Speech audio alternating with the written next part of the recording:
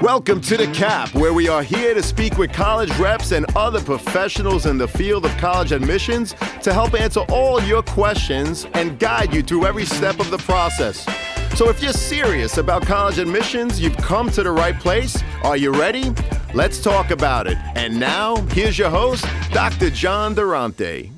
Welcome to The Cap, the College Admissions Process Podcast. I am your host, John Durante, and I am here to introduce you to college admissions representatives and other professionals in the field of college admissions. Our purpose is to serve you, the students and parents, so that you may gain insight straight from the people who ultimately make the decisions. Regardless of whether you will apply to a particular school being highlighted, you should listen to all of the episodes, as each guest will give you tremendous insight and advice on every aspect of the college admissions process, prompting you to come up with your own follow-up questions for when you visit campus or meet with a college admissions representative yourself. Lastly, if you have any questions you'd like me to cover on future episodes or any comments you'd like to share, please email me at collegeadmissionstalk@gmail.com. And don't forget to visit our website at www.collegeadmissionstalk.com. So are you ready? Let's talk about it. Welcome to The Cap, the College Admissions Process Podcast. I am your host, John Durante, and it gives me great pleasure to introduce to you today Morgan Wehrkamp, who is the Assistant Dean of Undergraduate Admissions at Wake Forest University in Winston-Salem, North Carolina. Morgan, thank you so much for being here today. How are you? I'm so great. It is a beautiful 70-degree day here. It is warm. It is Friday. I mean, where else would I want to be? That's fantastic. And we can't wait to hear about all the wonderful information you have to share about Wake Forest University. So let's get right to it, Morgan. Tell us about yourself and how did you end up as an admissions representative? Great question, John. Well, first, I was born. Just joking. We'll jump a little bit ahead. I won't start that early. The short answer is I ended up attending Wake for graduate school. So I attended a small liberal arts private college undergrad in my hometown of South Dakota. So I'm a first generation student. So that was just what you did. I just applied to one college and I went there and was a biology and religion major. And then I had a mentor who had gone to Wake for grad school and they had a great divinity program and it was terrifying. I had never left home. I'm a twin. Family is huge to me. But, I applied, I got in, I got to visit the campus and I realized I was moving across the country. And so, natural follow-up is how do you do divinity school, then go into admissions. And I'm just going to keep that brief and say, I realized the importance of story and helping people find a way to tell their story. And that's what college admissions is. It's finding a way to see a student through the story that they're telling and advocate for that. And so it was just a really natural segue for me after I graduated grad school. Well, that's a great introduction. Thank you so much.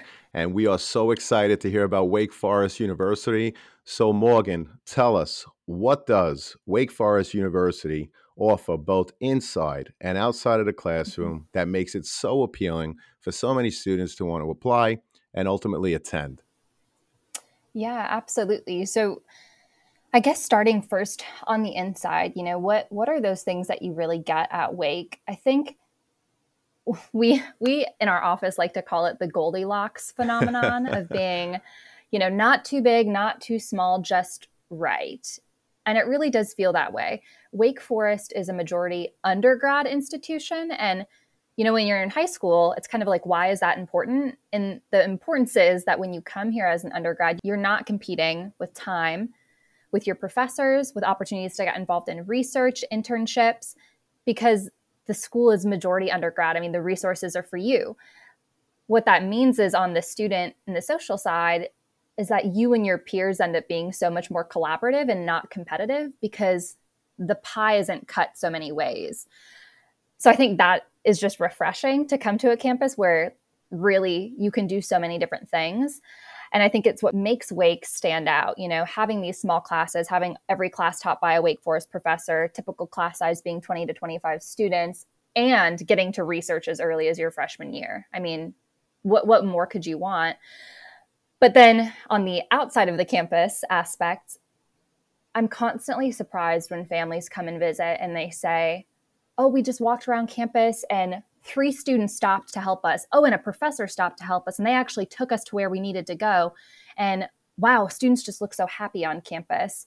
And I think that's this weird and lovely paradox, is that we are a competitive college academically, and yet students put just as much attention into their social lives and that social well-being. They are students, but they're also young adults who are growing and trying to understand, themselves. And so the typical Wake Forest student, on top of a typical class load, is involved in anywhere from 3 to 4 clubs and activities. It's usually intramurals. It's potentially Greek life, which is popular on our campus, getting involved in service. It's just, our students are already advocating for that personal time, and it's really built in to kind of what we encourage students to do. Students aren't in the library 24/7. Our library closes on Friday at 5 p.m.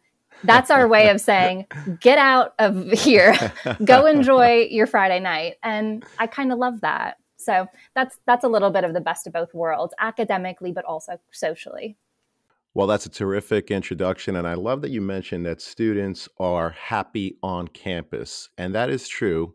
And it's a testament to the great work that you do in admissions, but also as the overall university does in terms of keeping them happy. And I mentioned this because I read a statistic recently that 94% of the freshman class returned this year, which is an Mm-hmm. astonishing statistic. And again, it's a testament to the great work you do in admissions to get the right students on your campus, but then Mm-hmm. the atmosphere, the family feeling that you create and foster to keep students happy, as you mentioned, and ultimately keep them on campus. So thank you so much for that Mm-hmm. introduction.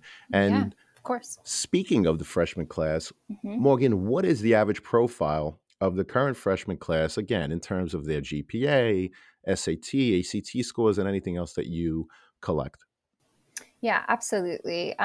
So I can say I have actually numbers for, if this is okay, John, for what this current cycle was. So it's not even Sure. freshmen yet. It's hopefully, the incoming freshmen of Sure. who we've admitted. So this year, what we saw, typical profile was that 96% of our admitted students were in the top 20% of their Wow. class. 86% of them were in the top 10%. And that was across regular decision and early decision. So Great. kind of straight across the board.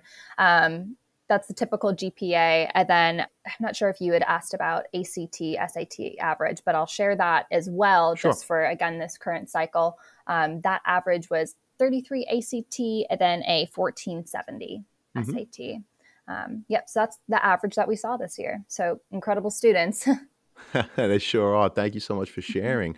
What advice would you give a student if they fall lower than the current freshman class average? Should they apply, and how can they enhance their overall application? This is a great question. I get this so often because sometimes students think if they fall outside of the average, they fall outside of the middle 50, that the college isn't an option for them. And I think what I always love to say is that's just not true, because it would be true if we were only looking at your GPA and your test scores. But gosh, that would be a very boring process, and it wouldn't really give us a good sense of who students are. I mean, you said this before, thinking about retention of our first year class. Um, a lot of that is because we think so thoughtfully about who these students are, what they're bringing to campus, how they can change our campus, but also how they can learn from our campus. And so it's this mutual exchange. And so if Wake ends up on a student's top 5 list, I would say definitely apply and know that there are other ways that you can advocate for yourself. Wake is a college that has a holistic review process. I used air quotes there for you all who are listening, because I know that feels like a buzzword. What does that mean? What is holistic? Is that just a nice way of trying to make it sound better than what you're actually doing?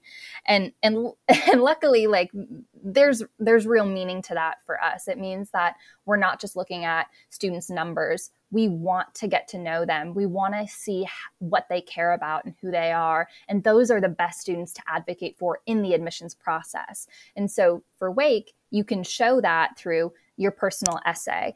We also, unlike a lot of other colleges, we have optional supplemental questions. We have 4 short answer and or fill in the blank questions that you can choose to do. You can do 1 of them, you can do 2 of them, but that's a great way to tell us something different that we might not see in your application. We also have an optional interview. We'll be getting to this a little bit later, and I can break down a little bit more about that.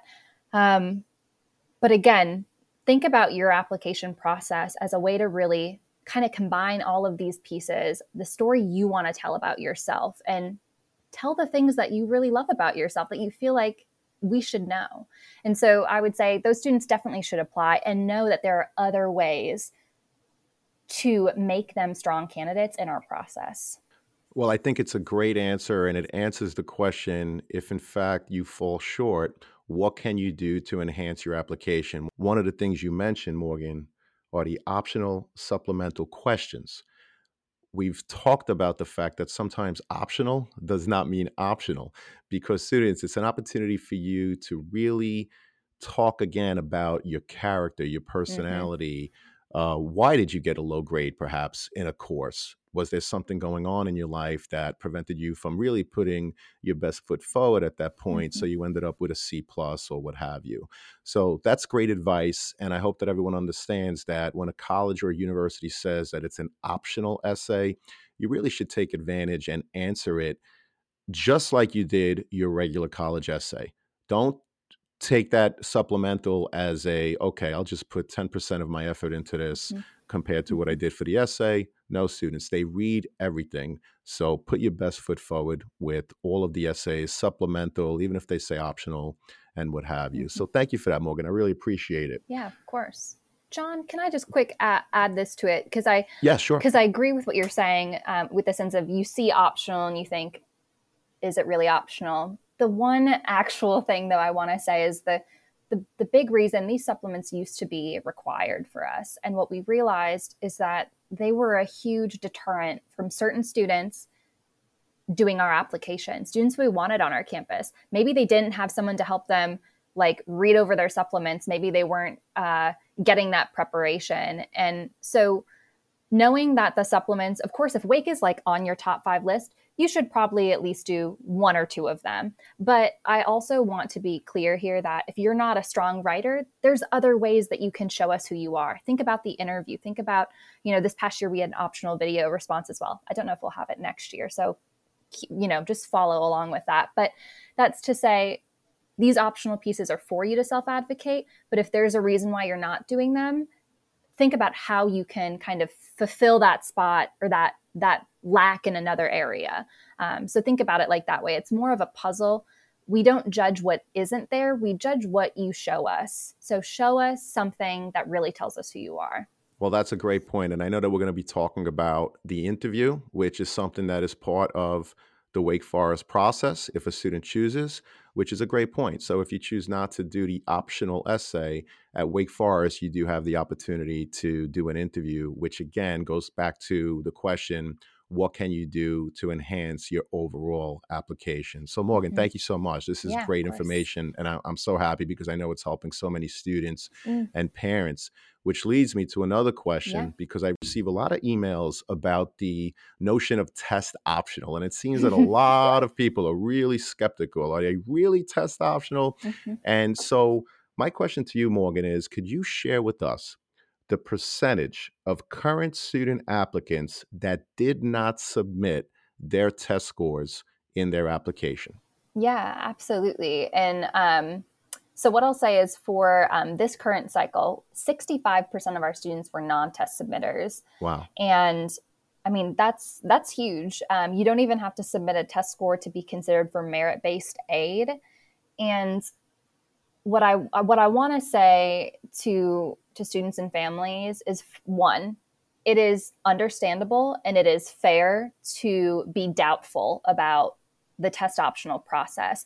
And I think it's it's important to be maybe skeptical, but also to ask those questions of colleges who more recently went test optional, only because it takes a while for a college to understand for itself, okay, if these are really optional, how are we evaluating students, especially if it's a college that's getting a lot of applications. Luckily for us at Wake, we've been test optional since 2008. We were the first top 30 college to go test optional because of research we did on our campus. Like, a professor did the research. We know test scores do not correlate to a student's academic success or ability. And so it brings me both a lot of pride and a lot of excitement to say that if I don't see a test score on someone's application, it doesn't even faze me. I am so unfazed by that at this point. And I always tell students, if you're debating if you should submit a score, consider submitting a score you're proud of. Don't submit a score just to submit a score, because again, we only see what you show us. So keep that in mind. Like, what you share is what we see. But if we don't see it, then it's not a negative 2 points. There is no point system to this process. So hopefully, if you're considering Wake, you can totally trust that process for us, because we've just been doing it for so long. Well, you're doing an awesome job explaining the Wake Forest process. And again, I know that we have a lot more questions, but I just have Yeah. to thank you. You're doing a great job. And so I feel like I'm getting fired up, John. I'm sorry. We see each other and I feel like I'm just getting giddy, but you're welcome. Sorry, keep going. Absolutely. And that leads me to the next question. Morgan, do you recommend declaring a major on the application? What would be some benefits or negatives in doing so? Great question. So one big thing to know is that Wake, when you apply to the college, we don't have separate schools. You just apply to Wake Forest. Also, as a student, you cannot and you do not officially apply within your major interest until the end of your college sophomore year. Wow. You heard, I mean, yeah, you heard me. That's 4 academic semesters before you even officially declare. And so to answer this question, I'd like to say, no, we know when we're reading an application that the major you list, if you choose to list one might not be what you actually end up doing. If you don't list one, then, we always joke the best major is undecided, because, you're probably going to change your minds, constantly through the process. But I would say if you know what you want to study, it's good to list it. If you feel like that's adding to the narrative of who you are, if you want to talk about in a supplemental essay, we have a question, what's something that you're curious about? And if there you decide to talk about AI, then seeing a comp-sci major as your, selected or intended major would make sense. But don't feel like you have to include that.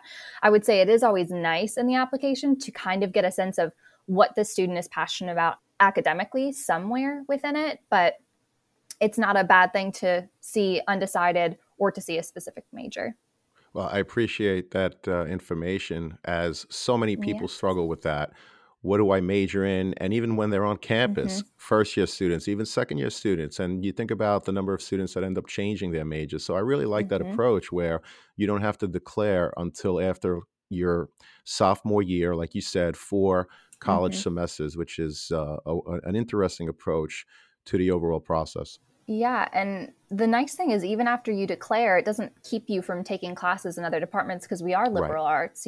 Right. 90% of our students have more than one area of interest.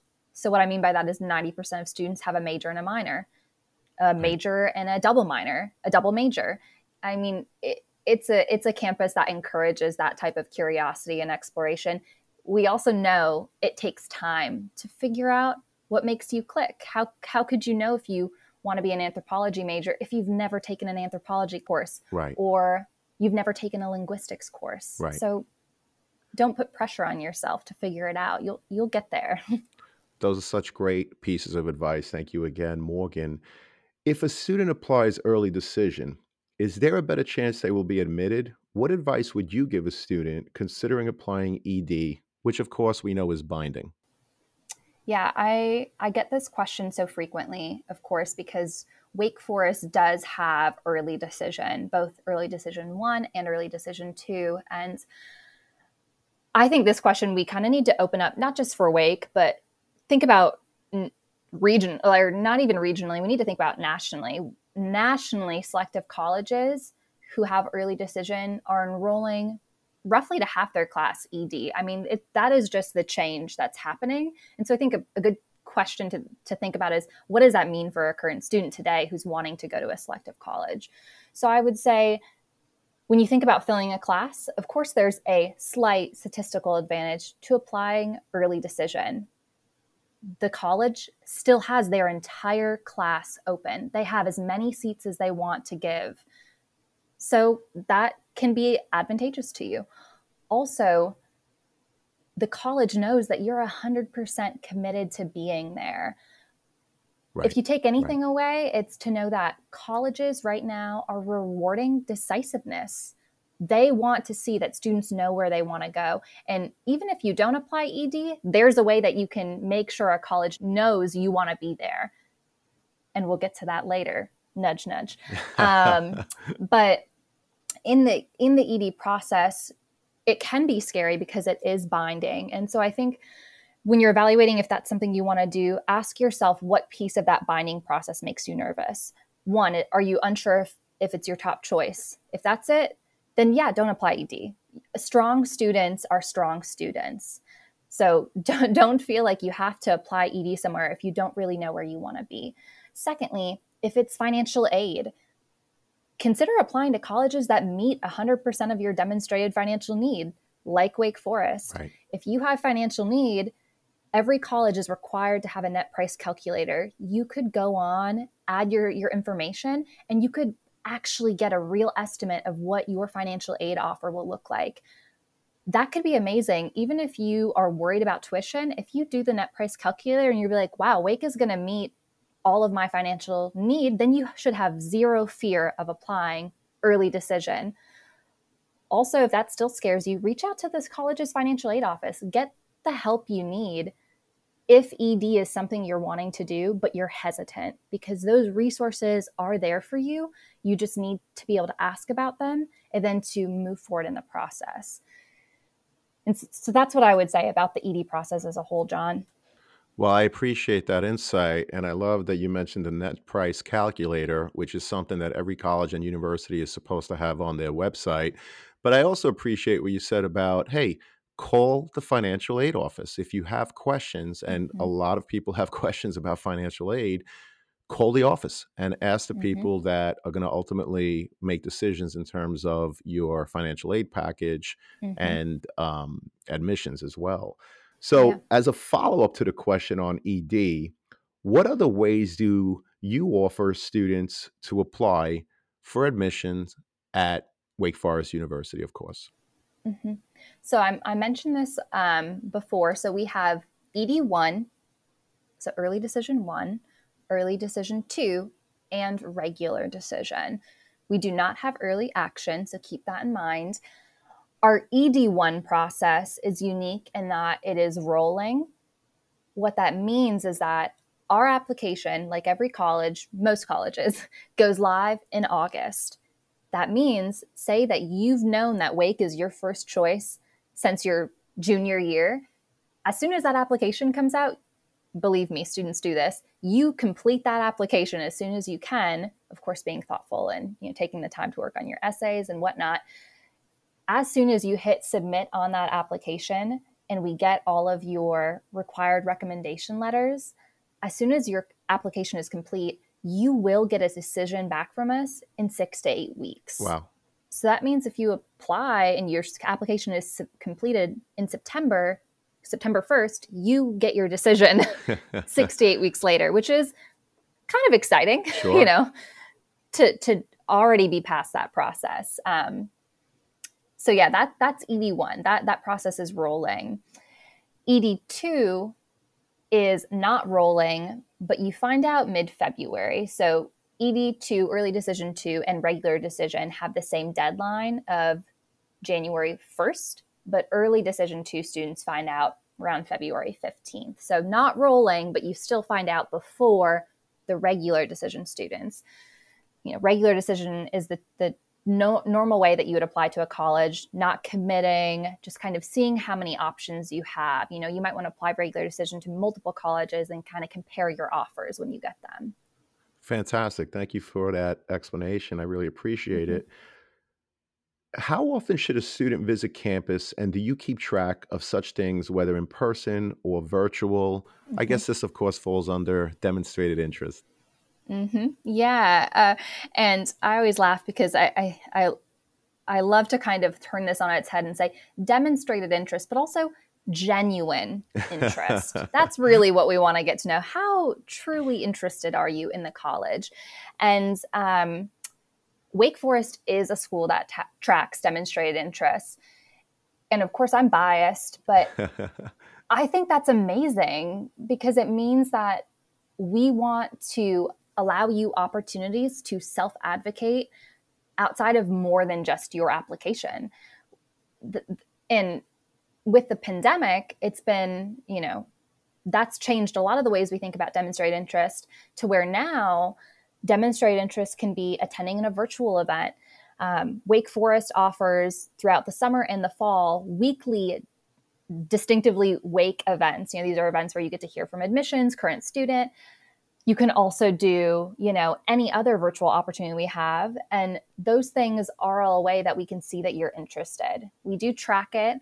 We also go further than that in saying that if you email your regional dean, like the reason I'm here today is because I am the regional dean for everybody, in the upstate Long Island area. And if you email me, guess what? I forward that email to the site that your application's at.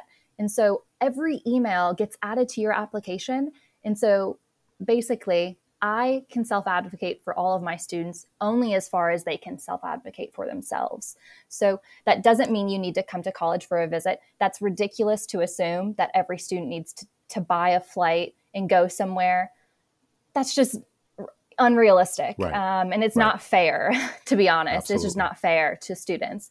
And so know that there are other ways to show that you're excited about a college other than stepping foot on the campus. Of course, we'd love for you to visit, but that is not, again, no ranking system in terms of what is better. They are all showing interest.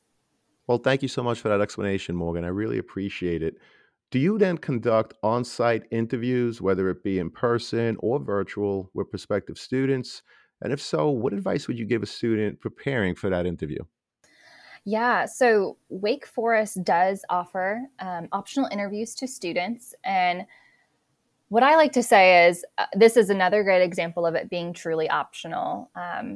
We've changed the way we've offered these in the sense of if you want to do an interview, you have to apply by a certain deadline, even if you're applying regular decision, and then you request an interview. This is our way of making sure students who really want to do the interview have the best access to getting one. And honestly, again, my advice is if you feel like you really can talk about yourself in an interview and you shine in an interview, then consider doing the interview. But if you're like, that makes me uncomfortable and terrified, then don't do it. Like, just don't even put yourself through that. Why would you do that? So we offer both in-person and virtual interviews. And we ask you questions that only you can know about yourself. What are classes you're interested in? Tell us about a book you've read. We might add different nuances to that, but it's really just trying to get a sense of who are you? What do you like about school? What are things you've worked on? What are things you're involved in?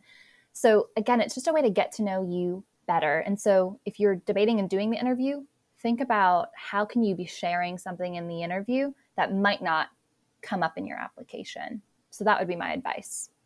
Well, that is great advice. And another part of the application is, in fact, the college essay. So, Morgan, what are some examples of college essays that really stuck with you? And when you read them, you thought, this student really needs to come to school at Wake Forest University? So firstly, I'll say those are, of course, some of my favorite essays to read when I think to myself, wow, I want to be friends with this person. This year it's been great. I've had some students who I just had lunch with a student 2 days ago who I had interviewed. It was my first year in this position, and I had interviewed, and he's going to be a senior next year. And Oh, it's that's just, awesome. it's amazing because I remember that interview and I remember his essay. But Full circle. so yeah, this is always a tricky question though to talk about, what makes a good essay, because I'm hesitant to give exact examples because I don't want people to think, oh, that's the answer. Now, how can I just replay certain things to basically be the same thing, but my own? And so I want to try and answer this question, John, in a way that talks about kind of what are some tips to thinking about what to do with your essay, but also kind of what not to do. And so the essays that always end up resonating with me are the ones where students realize the need to be both narrative but also reflective. I think the worst thing you can do as a student is write an essay that is 100% narrative. This is the best example of that.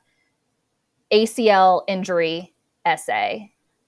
I read so many of these. That's not to say that it can't be a good essay, but it goes like this.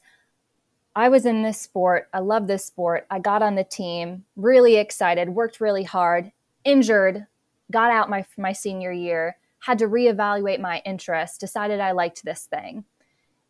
And I get why people write about that, because a sports injury, when a sport is your passion, is earth-shattering. It is world-altering. Your entire, who you are, this thing that is such a part of your identity, has been shifted and put into question. So I understand why students tell that story, but I want them to tell it in a way that better advocates for them. So the example I gave is narrative. It's where you're talking, I did this, then I did this, and then this, where the way that we really get to know you, what's going to make that essay be different than any other sports injury essay? And that's where we need to see your reflection. How are you thinking through this? What did it make you feel? What are you processing at that time? And so that's something I always love to recommend in this process. I also think that students and parents probably feel that your personal essay, considering that some colleges, they only ask for a personal essay, they feel like they need to wow.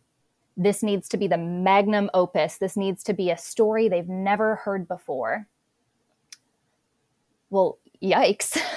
That is a terrible amount of pressure. I don't even know what I would write about. And so I was talking to a colleague about this question this morning, and we kept circling around was this idea of standing out by not standing out. That seems counterintuitive, but what I mean by that is don't feel like your college essay needs to be about something deeply traumatic, something painful about a family member, something that, you're putting so much pressure to come off a certain way that it's inauthentic to you. The best essays, whether it is kind of, you're telling about one moment, or maybe you're telling an essay that's multiple, each paragraph is kind of a different moment. I feel like the best essays are the ones where I can actually almost hear the voice of the student. If you're naturally funny or humorous, let that come through. If you're someone who's poetic and reflective, let that shine through. It doesn't even matter what you're talking about, but it needs to be something that only you could share, where if your name got erased from that essay, someone in your high school would pick it up and know that it was you. And so that can be anything. And so how do you show us something we don't see in your application? Right. If you Right. please, I guess this is the only other thing. Please don't write an essay that's, if you love service, I love that too, but don't write an essay where it's paragraph by paragraph of the different service things you're involved in, because that's your resume. That's your activity sheet. Do something that really advocates for you. This is your moment to show you. And that doesn't have to be something spectacular. It just needs to be you. Well, that's great advice. And I love the way you describe the ACL essay, but also the service essay. Don't just list what happened. In terms of service, that's something, as you said, it's on your activity sheet, which of course is another part of the application. With the ACL example, a lot of students, to your point, describe what happened, but you want to hear what was their thought process. Mm-hmm. How did they reflect on that? So that you get more insight in terms of who they are as a person, perhaps their character, perhaps more about their personality, which is something that is not so easily found in other parts of the application. Mm-hmm. So, Morgan, again, I really appreciate that insight, and I know it's very helpful to students and their parents. Mm-hmm. Another piece of the application, of course, are the teacher letters of recommendation. So, in terms of teacher letters of recommendation, what are you looking for to help get a better picture of the candidate? And again, are there any examples of letters that really stuck out and made an impression on you? Mm-hmm. Absolutely. So I think the one thing, and when I read this question, this was the first thing that came to my mind, was when teachers write recommendations and they write praise for things that should just be the bare minimum. They complete their assignments on time. They're always present in class. They're always speaking up in class. That's great, but like that is what I would hope, for any student. And I'm not Right. I'm not digging on teachers there. Like I get it. They work so hard. They write so many recs. So that's Of like, course. I'm not trying to slam anybody there, but I'm saying, Of course. for me, those teacher recs that stand out are the ones that give specific examples, even if it's just one specific interaction or moment that can speak to something, again, that we didn't see in the application, whether it's the student's, passion or interest or their character. Again, that's what the teacher recs are for. It's for character, but also how are they as a student in the classroom? And sure, you can say that they are there and they're present and they're completing their work, but is there another way through an example that you can tell that story? Well, that's great advice. And I love that you talked about speaking to a specific example. So, students, when you ask your teachers to write the letter of recommendation, and if there was Mm-hmm. a specific that occurred, don't be bashful to ask the teacher to write about that specific example. The worst thing that Mm-hmm. could happen is that they say no, which is fine. But if there is something that happened, perhaps you took an initiative in a club, perhaps you took some type of lead in your class, ask the teacher if they would be willing to write about that. Because again, that's not something that is necessarily present in other parts of your application. So you have to think in terms of whatever you can do Mm-hmm. to enhance that overall application. It's a marketing tool, students. You want to put your best foot forward in the transcript, in your essay, in your activity sheet, teacher letters of recommendation. All of this is part of that marketing piece. So I hope that this is helpful to students. Morgan, you have been terrific. Mm. In closing, what are three top pieces of advice or recommendations you would give to students and their parents getting ready to apply to college? Oh, this is such a fun one, and also kind of like a wow. What are those three things that, if I could go back in a time machine, or if I could continue to tell students consistently? And I think the first one is going to be that that college that you have pictured in your mind as the only place that you will be successful and the only place that you will be happy. Please throw that away, draw it on a piece of paper and burn it. I mean, like, and what I mean by that is, I'm not saying don't follow your dreams. I'm not saying reach for whatever college you want to be at, but I want to say that the college isn't going to determine your future. You are. You're the piece that makes a college what it is. Like, give That's yourself right. recognition. Like, I just think students give colleges all the power when, like, you can determine so much of your happiness by looking into colleges that you might have not been considering. There are colleges who want you on their campus. So just don't question your worth in this process and how essential you are to the college. Like, you're the reason we have this process. So that's my first piece of advice, to any student, and to parents. If your student knows where they want to be, how can you be not the quarterback, but the coach and helping them get there? How can you take a back seat to where they want to be? This process is hard enough for them, so just let them steer for a change. it's scary. I can't imagine, but they're going to be fine. They're going to be fine. So that would be my first piece of advice. And my second one, and this is my personal buzzword, and I've said it so many times, but I just believe in it so much. Self-advocate. Self-advocate. Those top 5 colleges that are on your list, reach out to them. Students, you be the one to reach out to them. You be the one to ask questions. You be the one to find out if you have a regional dean.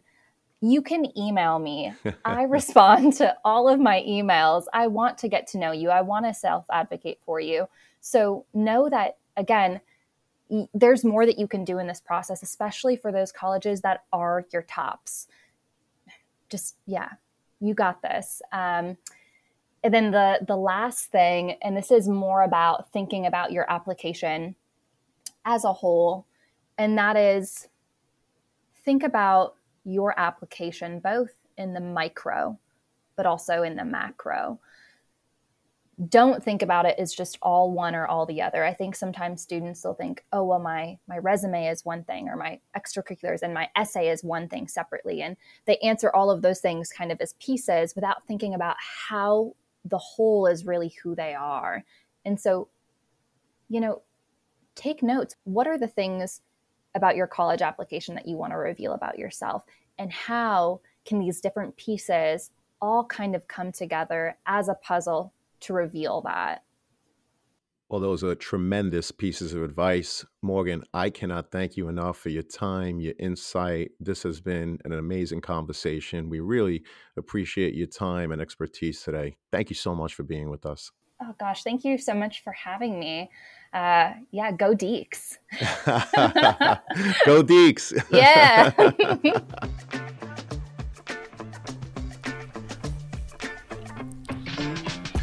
Thank you for joining us on this episode of The CAP, the College Admissions Process Podcast. We hope you enjoyed the show. If you did, please don't forget to tell a friend and follow us on Facebook, Instagram, Twitter, and wherever you listen to your podcasts. I am your host, John Durante, and I look forward to seeing you on the next episode of The CAP.